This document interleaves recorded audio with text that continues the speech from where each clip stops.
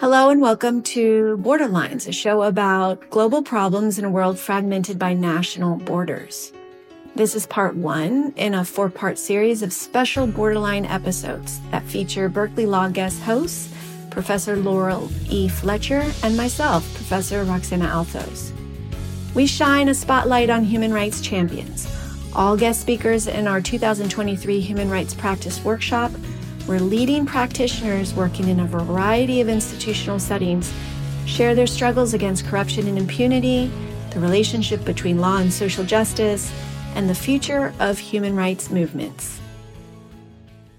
So, Paul, I thought we could start with you just introducing yourself. One of the joys about speaking with you today is that you're a Berkeley Law grad. So if you wouldn't mind introducing yourself, that would be great. Absolutely, and thanks for having me. So my name is Paul Goodwin, and I graduated from Berkeley Law in 2013 with a JD. So it's been about 10 years now since law school, coming up on my anniversary, 10 years. And I am the head of the Social and Environmental Compliance Unit, which is an office within the United Nations Development Program. And we are what is referred to as an independent accountability mechanism. Great. That's a mouthful. So could you say a little more about what SECU does? Yeah, absolutely. So SECU is an independent office. It's located within the Independent Office of Audit and Investigations, which is sort of like a internal oversight office of UNDP. And we are tasked with ensuring that the organization, UNDP, is following its own social and environmental standards in the projects that it does around the world. So as you know, the UNDP has a very large budget, $6 or $7 billion a year that it spends in 180 countries around the world, sort of any country that's not the global north, will have UNDP projects in the country to support environmental conservation, democratic rights, gender equality projects, sometimes water, pollution, all sorts of projects that UNDP does to promote development, to promote livelihoods, and promote sustainable environmental policies and projects. But sometimes those projects go wrong. Sometimes the projects are either taking place in very difficult contexts, or the project implementers, the project team on the ground, are not able to fully take stock of the risks that a project might generate, whether it's impacting local communities or the environment, indigenous people, marginalized communities, whoever it might be. And either through not capacity constraints, sometimes professional negligence, sometimes oversight, sometimes poor design or impossible contexts that they have to operate in, the projects actually harm communities. And that's where we come in. So we can receive complaints from anyone around the world who might be negatively impacted by a UNDP-supported project or activity, and they can trigger our mechanism to investigate our own organization, UNDP, for how and whether the social and environmental standards aren't being followed. And we go to the country, we interview the complainants, who are oftentimes groups of marginalized communities, as well as government actors, the UNDP staff themselves, other UN experts, other academic experts, any stakeholder that we think will help us gain an understanding of what's going on the ground, and determine how the project was designed, how it's impacting people, whether it was designed properly or in compliance with the standards. And then we go home and we write a report that we make public, outlining all of our findings about whether these projects are or are not complying with very good social and environmental standards. The standards are very strong. It's about the organization following those standards. That's the crux of the issue. The heart of our conversation today is really accountability. What kind of accountability mechanisms exist within these international development institutions? So I want to come back to SECU, but I want to provide a little bit of context. And to provide that context, it will take us back really to 1993, because it's the year that the inspection panel is established for the World Bank. And the World Bank is this international institution that was established to aid in the reconstruction of war-torn Europe. And since World War II, since 1944 when it was established, it's given billions and billions to governments and also private companies to finance the development of infrastructure, to create jobs, to improve access to food, health, education, electricity, in the world's poorest countries. Some of these bank finance projects, as you referred to, however, not only failed to benefit the poor, they forcibly displaced people, they destroyed people's livelihoods, and they irreparably damaged the environment. So in 1993, the World Bank establishes the Inspection Panel, which is the first independent accountability mechanism to address the complaints of private citizens who were being harmed by international development projects. Now, today, every major international financial and development institution has an independent accountability mechanism. There's nearly 30, I understand. So I wanted you to talk about what these accountability mechanisms, you already started to a little bit with SECU, but what these accountability mechanisms are, what are their legal and administrative characteristics? As you said, the inspection panel was formed in response to pressure from Western countries on the World Bank's board of directors. And that pressure bubbled up through the democratic processes within those Western countries, essentially saying the World Bank cannot just sort of operate with total immunity and impunity around the world. Because as you know, the World Bank and UN agencies enjoy immunity. And not only do they enjoy immunity in their operations, which is essential for them to be able to operate in these very risky situations that they're sort of putting themselves into, but also their incentives, the leaderships look up. They look up to the boards of directors. They look up to the donor countries. They look up to the member states. That's where their incentives lie, is to look up. And so there is this need for them to look down, for them to look at communities, and for them to hear from communities who are impacted by projects, to have some sort of funnel system, an amplification system for communities that are negatively impacted by these projects to be able to bring their grievance somewhere in a culturally appropriate, accessible, predictable, transparent, and effective manner, where it will then provide them a way to object to how projects are impacting them. It's important to realize, though, that these mechanisms do not have judicial authority. They don't issue decrees that are then sort of automatically binding on their parent institutions. They are not a court of law. They do not have, punitive powers for individual wrongdoing. They are administrative review bodies. They are sort of quasi-judicial in a sense. And they receive these complaints and process them, and then they make recommendations to the senior leadership of the parent organization that they're a part of to rectify the harms, to prevent harms from happening in the future, and then to provide redress to affected communities, which, as you can imagine, is sort of the crux of a lot of controversy when it comes to these mechanisms. What does redress look like? What types of redress are on the table and not on the table? What is the parent institution willing to accept as recommendations for redress, keeping in mind that at the end of the day, they do sort of have the power to approve the mandate of these accountability mechanisms because they created them themselves and they put them in an independent structure. But at the end of the day, it's still the parent institution that has sort of control over these mechanisms. They're housed within. Mm-hmm. So the staff of the mechanisms their salaries come from the World Bank, from the UN. Their reporting structure ultimately is through the parent institution. It bypasses a lot of the senior management, and a hallmark characteristic of an accountability mechanism is that its reporting line goes directly to the highest level of the organization, bypassing the project people. But they're still in the structure, and that's a limitation of their independence. They can't be fully independent. So before we get to talking a little bit about like the structural limitations or deficiency, I wanted to stay a little bit with the need. So you mentioned that most of the international development institutions or financial institutions have immunity. Can you say more about that? What is the scope and nature of the immunity? And then I wanted you to talk also about whether, if that's also a characteristic of national development institutions. Because while the World Bank continues to be a really important player, there are national financial institutions that monetarily are emerging as perhaps more important players. So could you talk a little bit about what the need is for these types of independent accountability mechanisms vis-a-vis the international financial institutions, but also the national?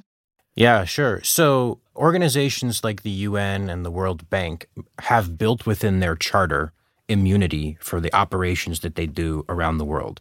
And the idea behind that was, first of all, these organizations are made up of the member states themselves. So in a sense, they are the governments of the nations in which they're operating. I mean, they're more than just the one government, but they're the whole world's governments that are member states. And then secondly, there's this understanding that if you're going to go, for example, to war-torn Europe after World War II and try to build a power plant in Poland or whatever, there's going to be a lot of contextual risks that are really, really prohibitive for the private sector to go in and assume. And the idea was that you want to give immunity to these international organizations so that they are willing to operate in the most difficult circumstances, so that the UN will go into a country that has just emerged from a civil war and will invest in infrastructure or will invest in trying to build democratic institutions of that country, which has no return on investment from a financial perspective.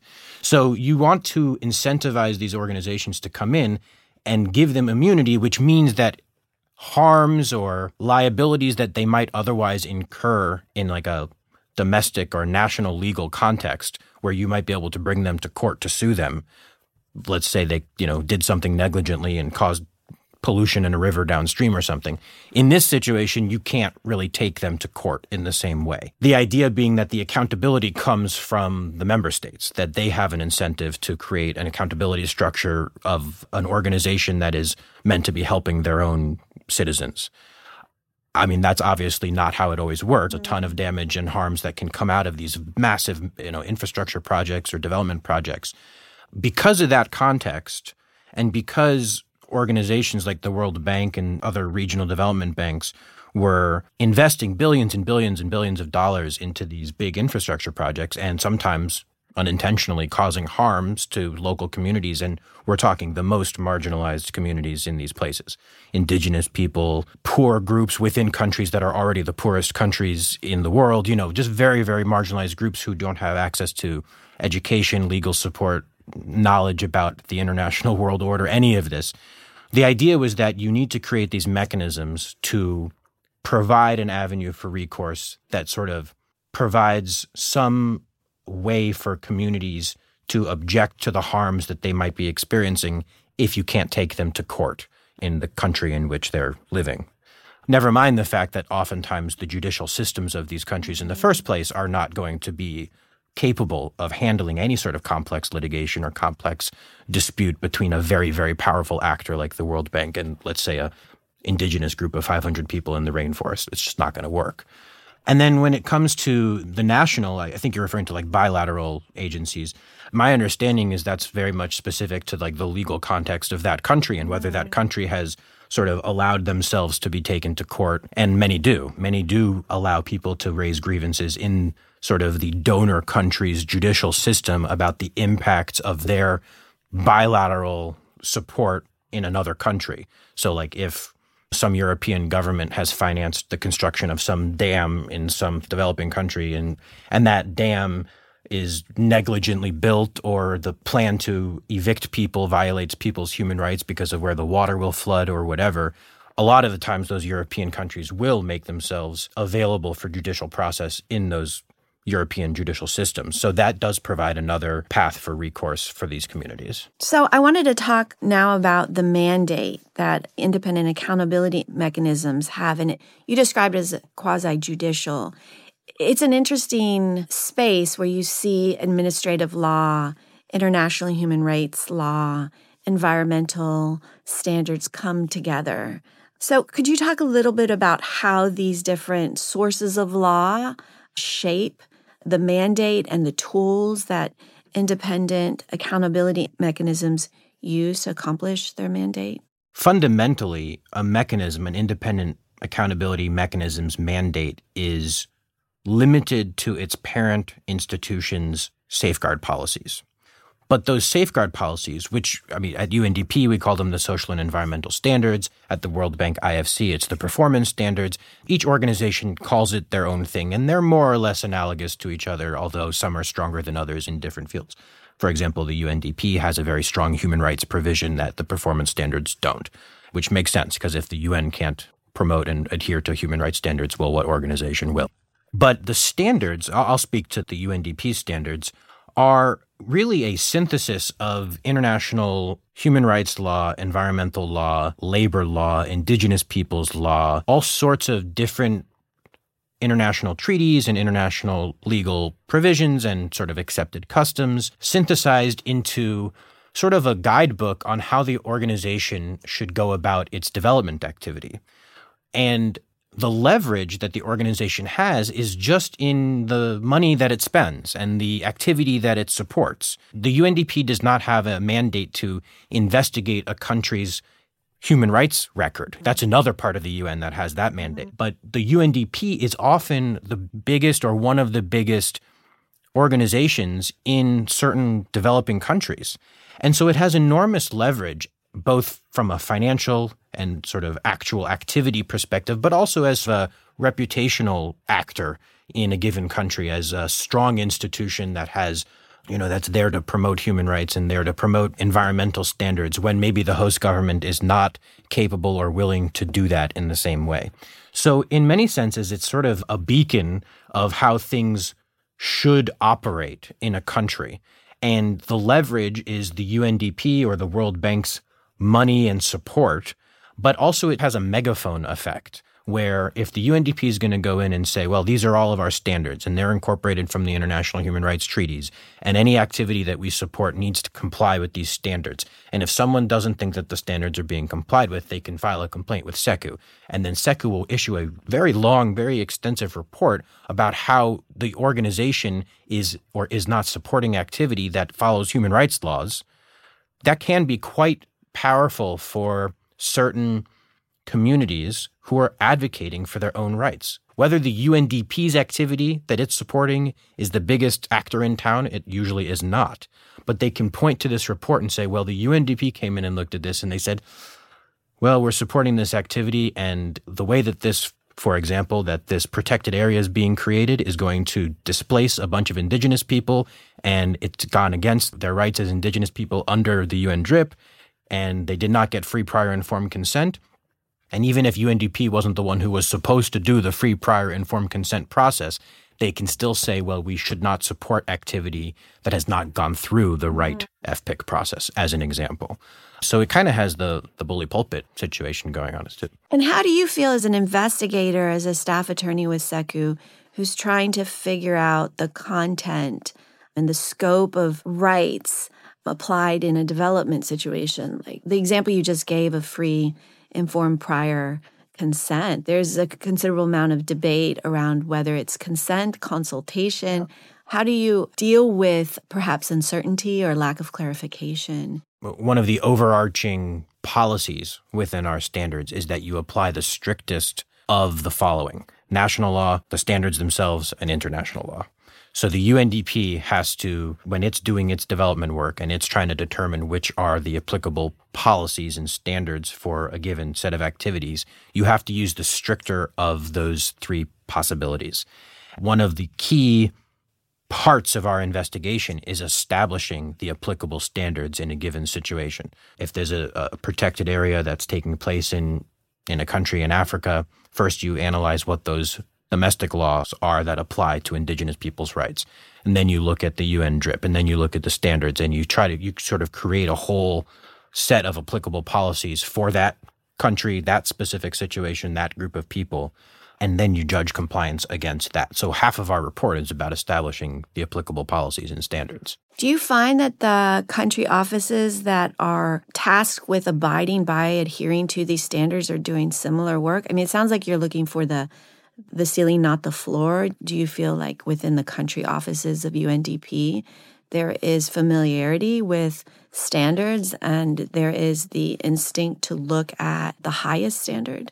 One of the coolest parts about my work is, in addition to having an impact on local communities who are being negatively impacted by projects, it's also been to witness the macro changes that are happening at UNDP over the years and the additional resources and emphasis that the organization has been putting in order to provide technical support to country offices that are trying to apply the standards. Prior to 2015, when the standards in my office launched, the organization had almost no exposure to the idea of implementing standards and determining what the standards are and doing this kind of analysis in the context of projects and analyzing the risks, identifying the risks, and mitigating against those risks. Now, 10 years later or 8 years later, I've seen an enormous investment by the organization to increase the capacity at the country level by backstopping them at the regional level and then at the headquarters level. And it's been this incredible, there's still a lot of ways to go, but it's been this incredible journey for the organization, in many ways incentivized by the work that my office has done. Sort of, we're the stick and then they have the carrot, and there are other systems in place at UNDP as well to promote additional adherence to the standards, application of the standards, analysis of social and environmental risks in the projects that they do. So no, there is not always the capacity needed at the country level to fully implement the standards when it comes to their projects. But because of an office like mine, and similarly at other development organizations around the world, there is that corporate commitment to improve and to increase capacity. That is the other piece of the puzzle that is really important and interesting for accountability mechanisms. SECU has been operating for really 8 years now, which is not a huge amount of time, but it's an important amount of time. It's a significant amount of time. So can you talk about a best outcome for one of these investigations, an outcome that you feel really lived up to the promise of SECU in its mandate, and also the worst outcome, an outcome that you really feel fell well short of the commitment and the promise of the accountability mechanism?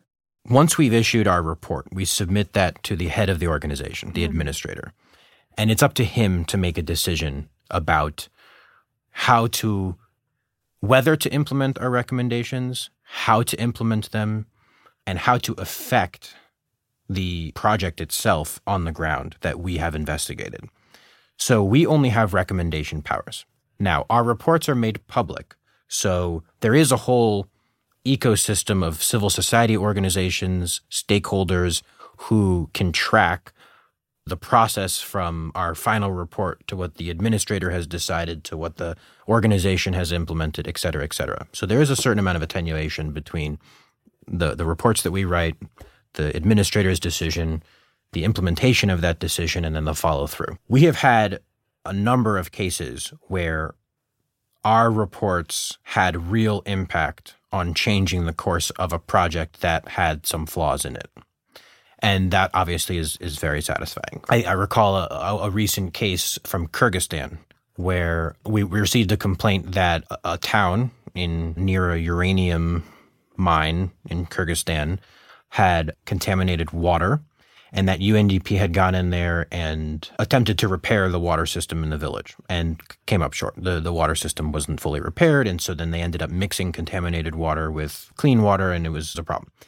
And so we did an investigation and we issued a report identifying the shortcomings of the project and the flaws that were made. It was a small project. UNDP didn't invest very much money into it. They were just trying to help a town build a water pump, basically. But because of our report saying basically water is sensitive, and if you're going to get involved in a village's water system, you really need to follow through on the commitments that you make. You can't just sort of do it in a way that then leads to further problems down the road. The decision that the administrator made was quite strong, and it just came out a few months ago. And the decision involved the country office sort of reevaluating entirely what kind of involvement they need to have in this village and to assess how they can bring clean water to the village. We're in the middle of seeing how exactly that's implemented. It was quite a strong decision in that regard. Let's talk about the nature of SECU's recommendations. Is it unusual for an accountability mechanism to the outcome to be really just recommendations to the head of the institution and for the institution to make the final decision of whether to adhere to the recommendations or not? All of the accountability mechanisms are set up. Most of them actually report directly to the board of the institution, and then it's up to the board to sort of take a vote and decide how they want to implement the recommendations. We're uniquely set up within UNDP because the board is not a very active board. the way that it is at the World Bank. They don't meet very often. They're not as involved in the technical operations of UNDP the way that they are at other institutions. So in our situation, we report directly to the administrators, who's like the CEO of the organization.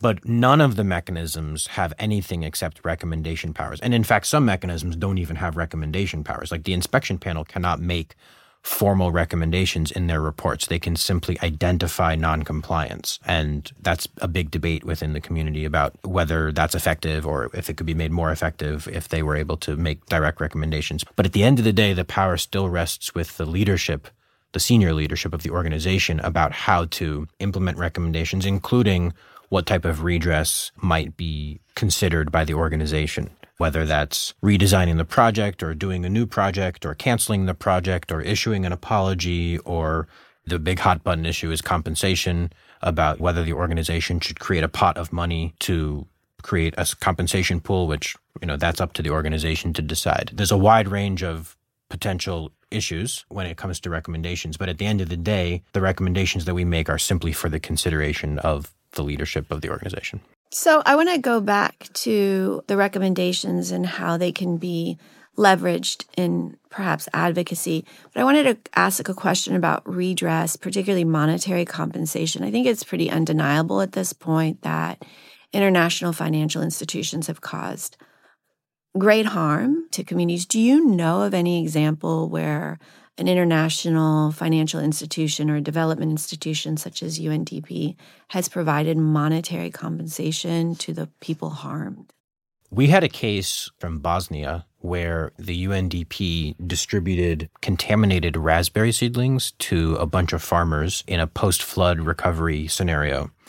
And it later came to light that these seedlings were contaminated and that there was a risk that the land that these farmers had would need to lay fallow for a number of years before they could use it again without risking contaminating future crops. And one of the settlements that took place was between the UNDP and the farmers, not for cash, but for equipment and other material items that they distributed to each of the farmers. Now, I'm not going to opine on whether that's enough. We wrote our report, and the administrator made their decision about the report based on his own analysis of what the organization could or could not do. But do you know of a case that has resulted in monetary compensation? It sounds like... I don't think so. Not yet. So thinking about the recommendations, as you know, Paul, I litigate frequently before the Inter-American Commission on Human Rights, where advocates could take a position that the Inter-American Commission has the authority in cases to issue binding judgments, but governments often take the position that they're mere recommendations.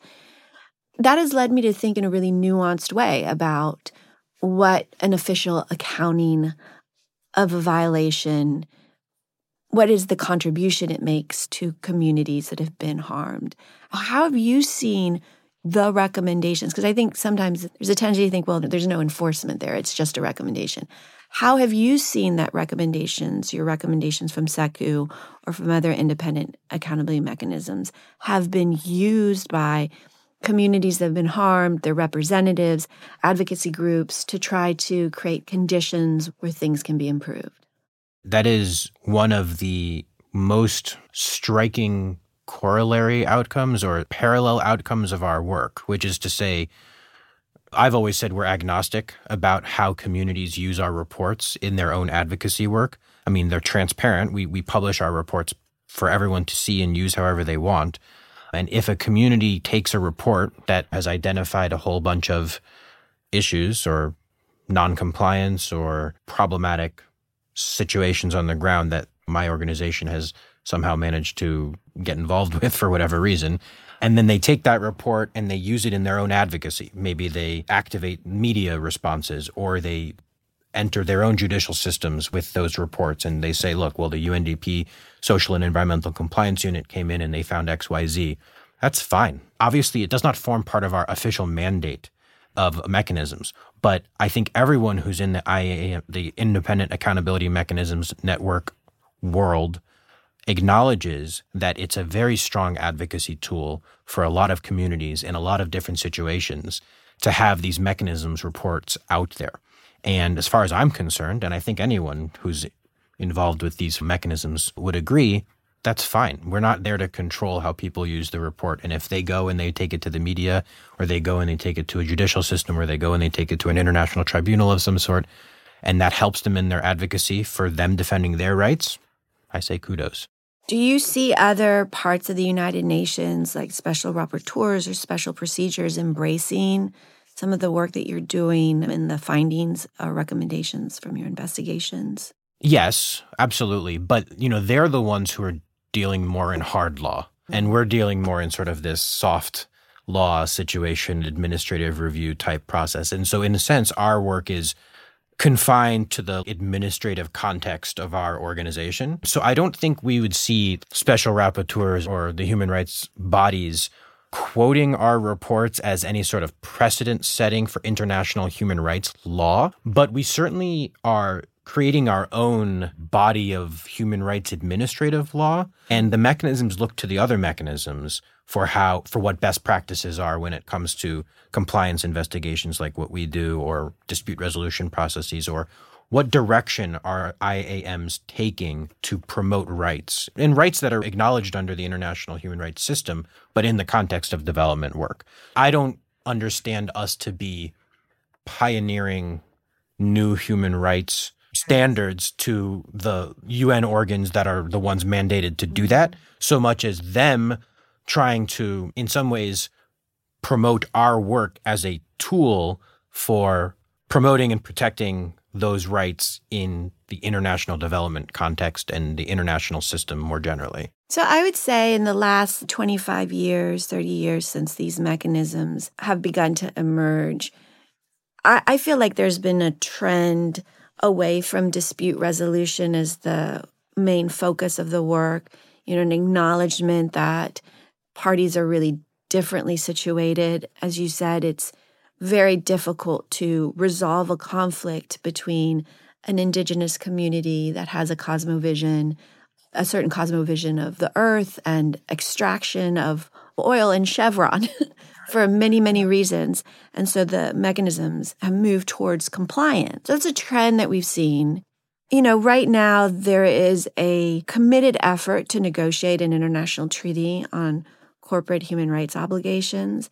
I'm wondering what trends you see for the future and how that specific treaty may influence the way these independent accountability mechanisms shape their mandates and do their work. I do think that the independent accountability mechanisms themselves, and they've formed this network called the IAM Net, in many ways are a significant actor in moving forward their own work. I would say equally accompanied by civil society organizations that are pushing them, and the parent institutions are pushing them forward. There are definitely trends within the IAM sphere that trend towards more rights for communities, more obligations for the parent institutions, more structures of accountability for the parent institutions. For example, I'm not sure if this is directly answering your question, but there's this new idea about a responsible exit from international development organizations. For example, let's say the World Bank was financing a hydroelectric dam, but it was going wrong because they weren't able to do it in a way that respected local communities' rights. And so they sort of cut ties with it and leave. Well, how do you do that responsibly? I mean, it's not enough to just say, well, we can't figure out how to do this project right, so we're out of here. There's some acknowledgement that when you're this big actor that sort of seeded the investment in the first place and you got the whole thing going, and then you realize that it kind of turned into a disaster for whatever reason, that there's this whole new emerging debate about what policies and what requirements exist for the parent institution when they're leaving something that was a problem. And that's an example of these IAMs pushing forward a whole new area of sort of standards or policies, if you will, that might apply to the parent institution, and leading that debate in a way that will actually change what the parent institution commits itself to. I'm happy to hear this issue of responsible exit being discussed. As you know, I was involved in investigating the murder of Berta Cáceres, and so hydroelectric dam project seeded with money from international financial institutions, lots of red flags, alarm bells rang along the way about the conflict that the project was causing. It culminates after lots of violence in Berta's murder, and then FMO and FinFund, the international financial institutions involved, withdraw the money. To this day, the company still has a concession over the river to build the dam. To this day, despite, I think we're up to 8 criminal convictions, including of the CEO of the company, there's an effort to move forward with the project. And there is a sense that FinFund and FMO kind of wiped their hands of the problem by withdrawing without even publishing the terms of that withdrawal. We don't think the loans were ever repaid. It's an emerging, very hot-button issue right now because we're getting to the point now where these standards are advanced enough and ingrained enough in these organizations' operations where they sort of can acknowledge that they need to withdraw from a project because they're causing more harm than good and they're harming people's rights and they're getting people murdered because of retaliation, like in Berta's case. But that's new relatively. To get there is sort of a historical advancement. And now the next step is, well, how do you remove yourself in a responsible way that doesn't cause more harm or doesn't exacerbate a problem or doesn't leave 4 hangnails that are just very uncomfortable for lots of different actors in an area? It's an emerging field that is the debate and the discussions are happening within the IAM context because we're the mechanisms that are meant to enforce these standards and these policies. And because the organizations have immunity and because the organizations look up to their donors and their member states, it doesn't come from below. It also sounds like redress is an issue that is being discussed and more seriously thought about, despite of decades, that there is a responsibility to provide redress, and redress should include monetary compensation. Do you think that that's true? Yeah, the discussion's happening everywhere. I mean, the discussion is happening at the World Bank. It's happening in the UN system. There's obviously an understanding that this needs to be thought through and that whether there is money or isn't money, that it needs to be discussed publicly and that there needs to be sort of a decision that gets made in a public way. The competing interests are sort of self-evident. If you take money from one place, you're taking it from another place. And so I think a lot of the development organizations believe that their resources are limited and that they need to make budgetary decisions in ways that protect their core mandate, which is to do development work. But the debate and the discussion is above the mechanisms themselves, right? That's more like the corporate policies about what they are not willing to do. How many cases has SECU handled? At this point, I think we're up to around 20, but only about 15 of those are cases that have gone or are going through the entire process. The other ones we've put up on the registry, but they're ineligible for one reason or the other. So I would say like in the dozen range of cases that we've gone through either all or most of the investigative process. So about 15 cases, that's about 2 a year. And I know that you do a pretty involved investigation, which means traveling to the communities. Can you talk a little bit about the communities, how they regard SECU, how they regard UNDP, where their hopes lie, and where their frustrations are? What's their perspective on SECU? What's been surprising, but maybe that's just because I'm involved with UNDP all day, every day, is that actually a lot of communities don't know about UNDP. And they don't even know that there's a UNDP project in their backyard in some way.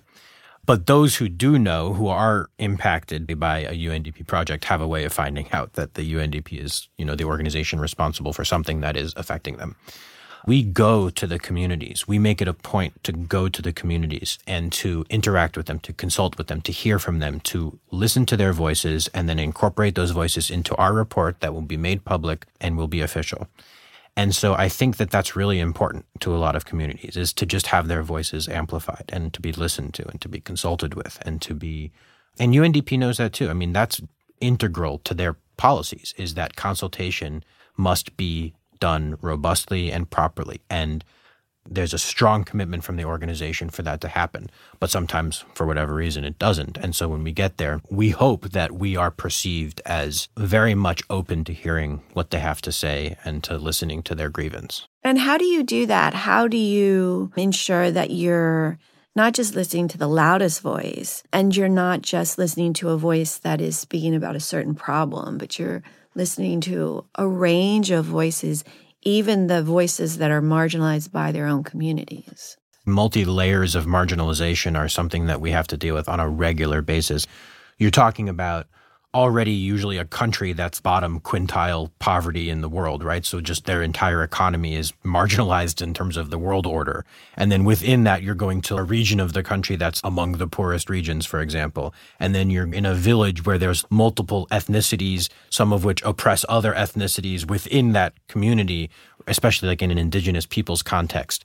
And so a lot of scoping has to happen before you get yourself in that situation. You talk to local interlocutors and you try to engage local NGOs to understand what the relationship is. You read about, the relationship between, for example, an indigenous group and a non-indigenous group that lives in the same territories as where that indigenous group lives. You start to scope it out. But we're not experts and we don't pretend to be experts, right? So if there's a need for like anthropological expertise, we would engage those people to learn about the anthropological relationships between different ethnicities in a given region that we would have no way of knowing about. So I think humility is sort of the most important thing, is to just say, I don't know how these people work. I've never been there. I've never met them. But in terms of accessibility, I mean, you get an interpreter, you get an independent interpreter who the community would trust, who doesn't come from the country office, who doesn't come from the logging company down the road that is taking their forests away. You work really hard to create a space where they can trust you, and you build that trust according to their customs and what they're comfortable with. Do you think SECU has been successful in establishing trust? We've had help from the local and regional and international NGOs that have approached us, right? We could never do this on our own. We always require sort of local contacts to help us facilitate contact with communities. There would be no way for us to sort of helicopter in otherwise. So the idea or the hope is that when we receive a complaint from a community, most of the time they'll be represented by an NGO that has deeper connections with that community, and they'll facilitate our interactions with those communities. But we will very much be asking that NGO, what do we need to do it in a way that builds trust and feels safe for them and is on their terms, their time of day, their timeline, to understand their gender dynamics, so that we're giving women a voice, so we're giving elderly a voice, so we're giving children, teenagers a voice, or whoever it might be, to ensure that we do hear from everybody. And that's really, really important and really, really hard and resource intensive. That's what our field missions are largely about, is trying to scope that out. Because it's easy to go to a country and talk to our country office. You just show up and they talk to you, and they talk to you in your own language, and they talk to you on your own terms, and they have to talk to you because they're obligated to. But then you travel for a day into the rainforest, down the river, or wherever it might be. That's when the mission gets more difficult, but it's also the heart of the mission. It sounds like one of the barriers is also just knowing that UNDP is involved with that water pump being built in your community, and then knowing how to reach out and file perhaps a complaint before SECO and having the resources to do that. How do you think about those barriers to entry, those barriers of just knowing that UNDP is supporting a project in some way? A lot of what we do, and even what I view this podcast as, is sort of a form of outreach to spread the word about SECU, and not only SECU's existence, but like ways to find out whether UNDP is involved with something. So UNDP's own transparency portal and what information is available there, and if, how you can gather information. We also act as a conduit for information from communities that maybe know about us but don't know whether UNDP is involved, and they'll ask, hey, is this a project that you guys are supporting? And then we go to our people and we either look online, or if it's not available, we go to our intranet, or we go to the country office directly to try to find that information. So a lot of what we do is outreach, both for our own mechanism and for UNDPs, and the other mechanisms do the same thing for their parent institutions. Is just, how do communities find out that a project is affecting them? Where do you go for that information? When we do outreach, we devote a significant amount of time to just, how do you find out if UNDP is in your neighborhood doing something that you may not be comfortable with or happy with? And one challenge with the IFC is financial intermediaries, and so there's different ways to support a project.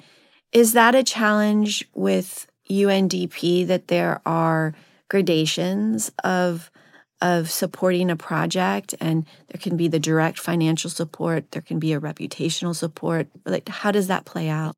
It's a huge challenge. UNDP doesn't have financial intermediaries since Right. it's not a financial institution, but it does have middlemen and middle players and supply chain levels that go down and consultants that do this work. So, for example, we had a case where UNDP was doing a bunch of activity, but they actually hired a consulting firm to manage a whole bunch of people, right? So there was a line of separation between the group that was being quote unquote harmed and UNDP itself. And at first they didn't even realize it was UNDP. They thought it was like a consulting firm. So that happens all the time. And one of the obligations that's built into the standards is that in theory, project implementers need to inform stakeholders of SECU's existence. I mean, whether that happens all the time is a very different question, but like they are formally obligated to do that. And same at the IFC. They're obligated to inform their loan receivers that the accountability mechanism exists and that there are these standards that must be complied with. But as you correctly identified, I mean, there's so many levels of attenuation between the money and the activity that it's really difficult for even me sometimes to identify what's going on. Imagine a community without access to the internet. How is that supposed to happen? So it's a huge challenge. That is part of what our work is to shrink that gap as much as possible, but it'll never be fully shrunk. So, Paul, I wanted to kind of end by bringing this back to you. You are, and I think this is typical of a human rights career in many ways, you're kind of inventing your role in your jobs as you go on, as you go along. You graduated from law school. You joined SECU when it was first established. Where do you see your career going? It's interesting. So I've been growing with the office since, like you said, since its own infancy at the start of my own infant career, because I was brought on, as a fellow for 6 months where Berkeley was actually paying my humble salary for... Thank you, Berkeley Law. Yes, thank you, Berkeley Law, for the Bridge Fellowship. Get yourself a Bridge Fellowship today. And then I grew with the office, started off as a consultant and then like a very, very low-level staff member. And I've just been growing and now I'm the head of the office. And I actually have a team of like 8 people that I manage. And it's turned into a whole medium-sized, no longer completely new office.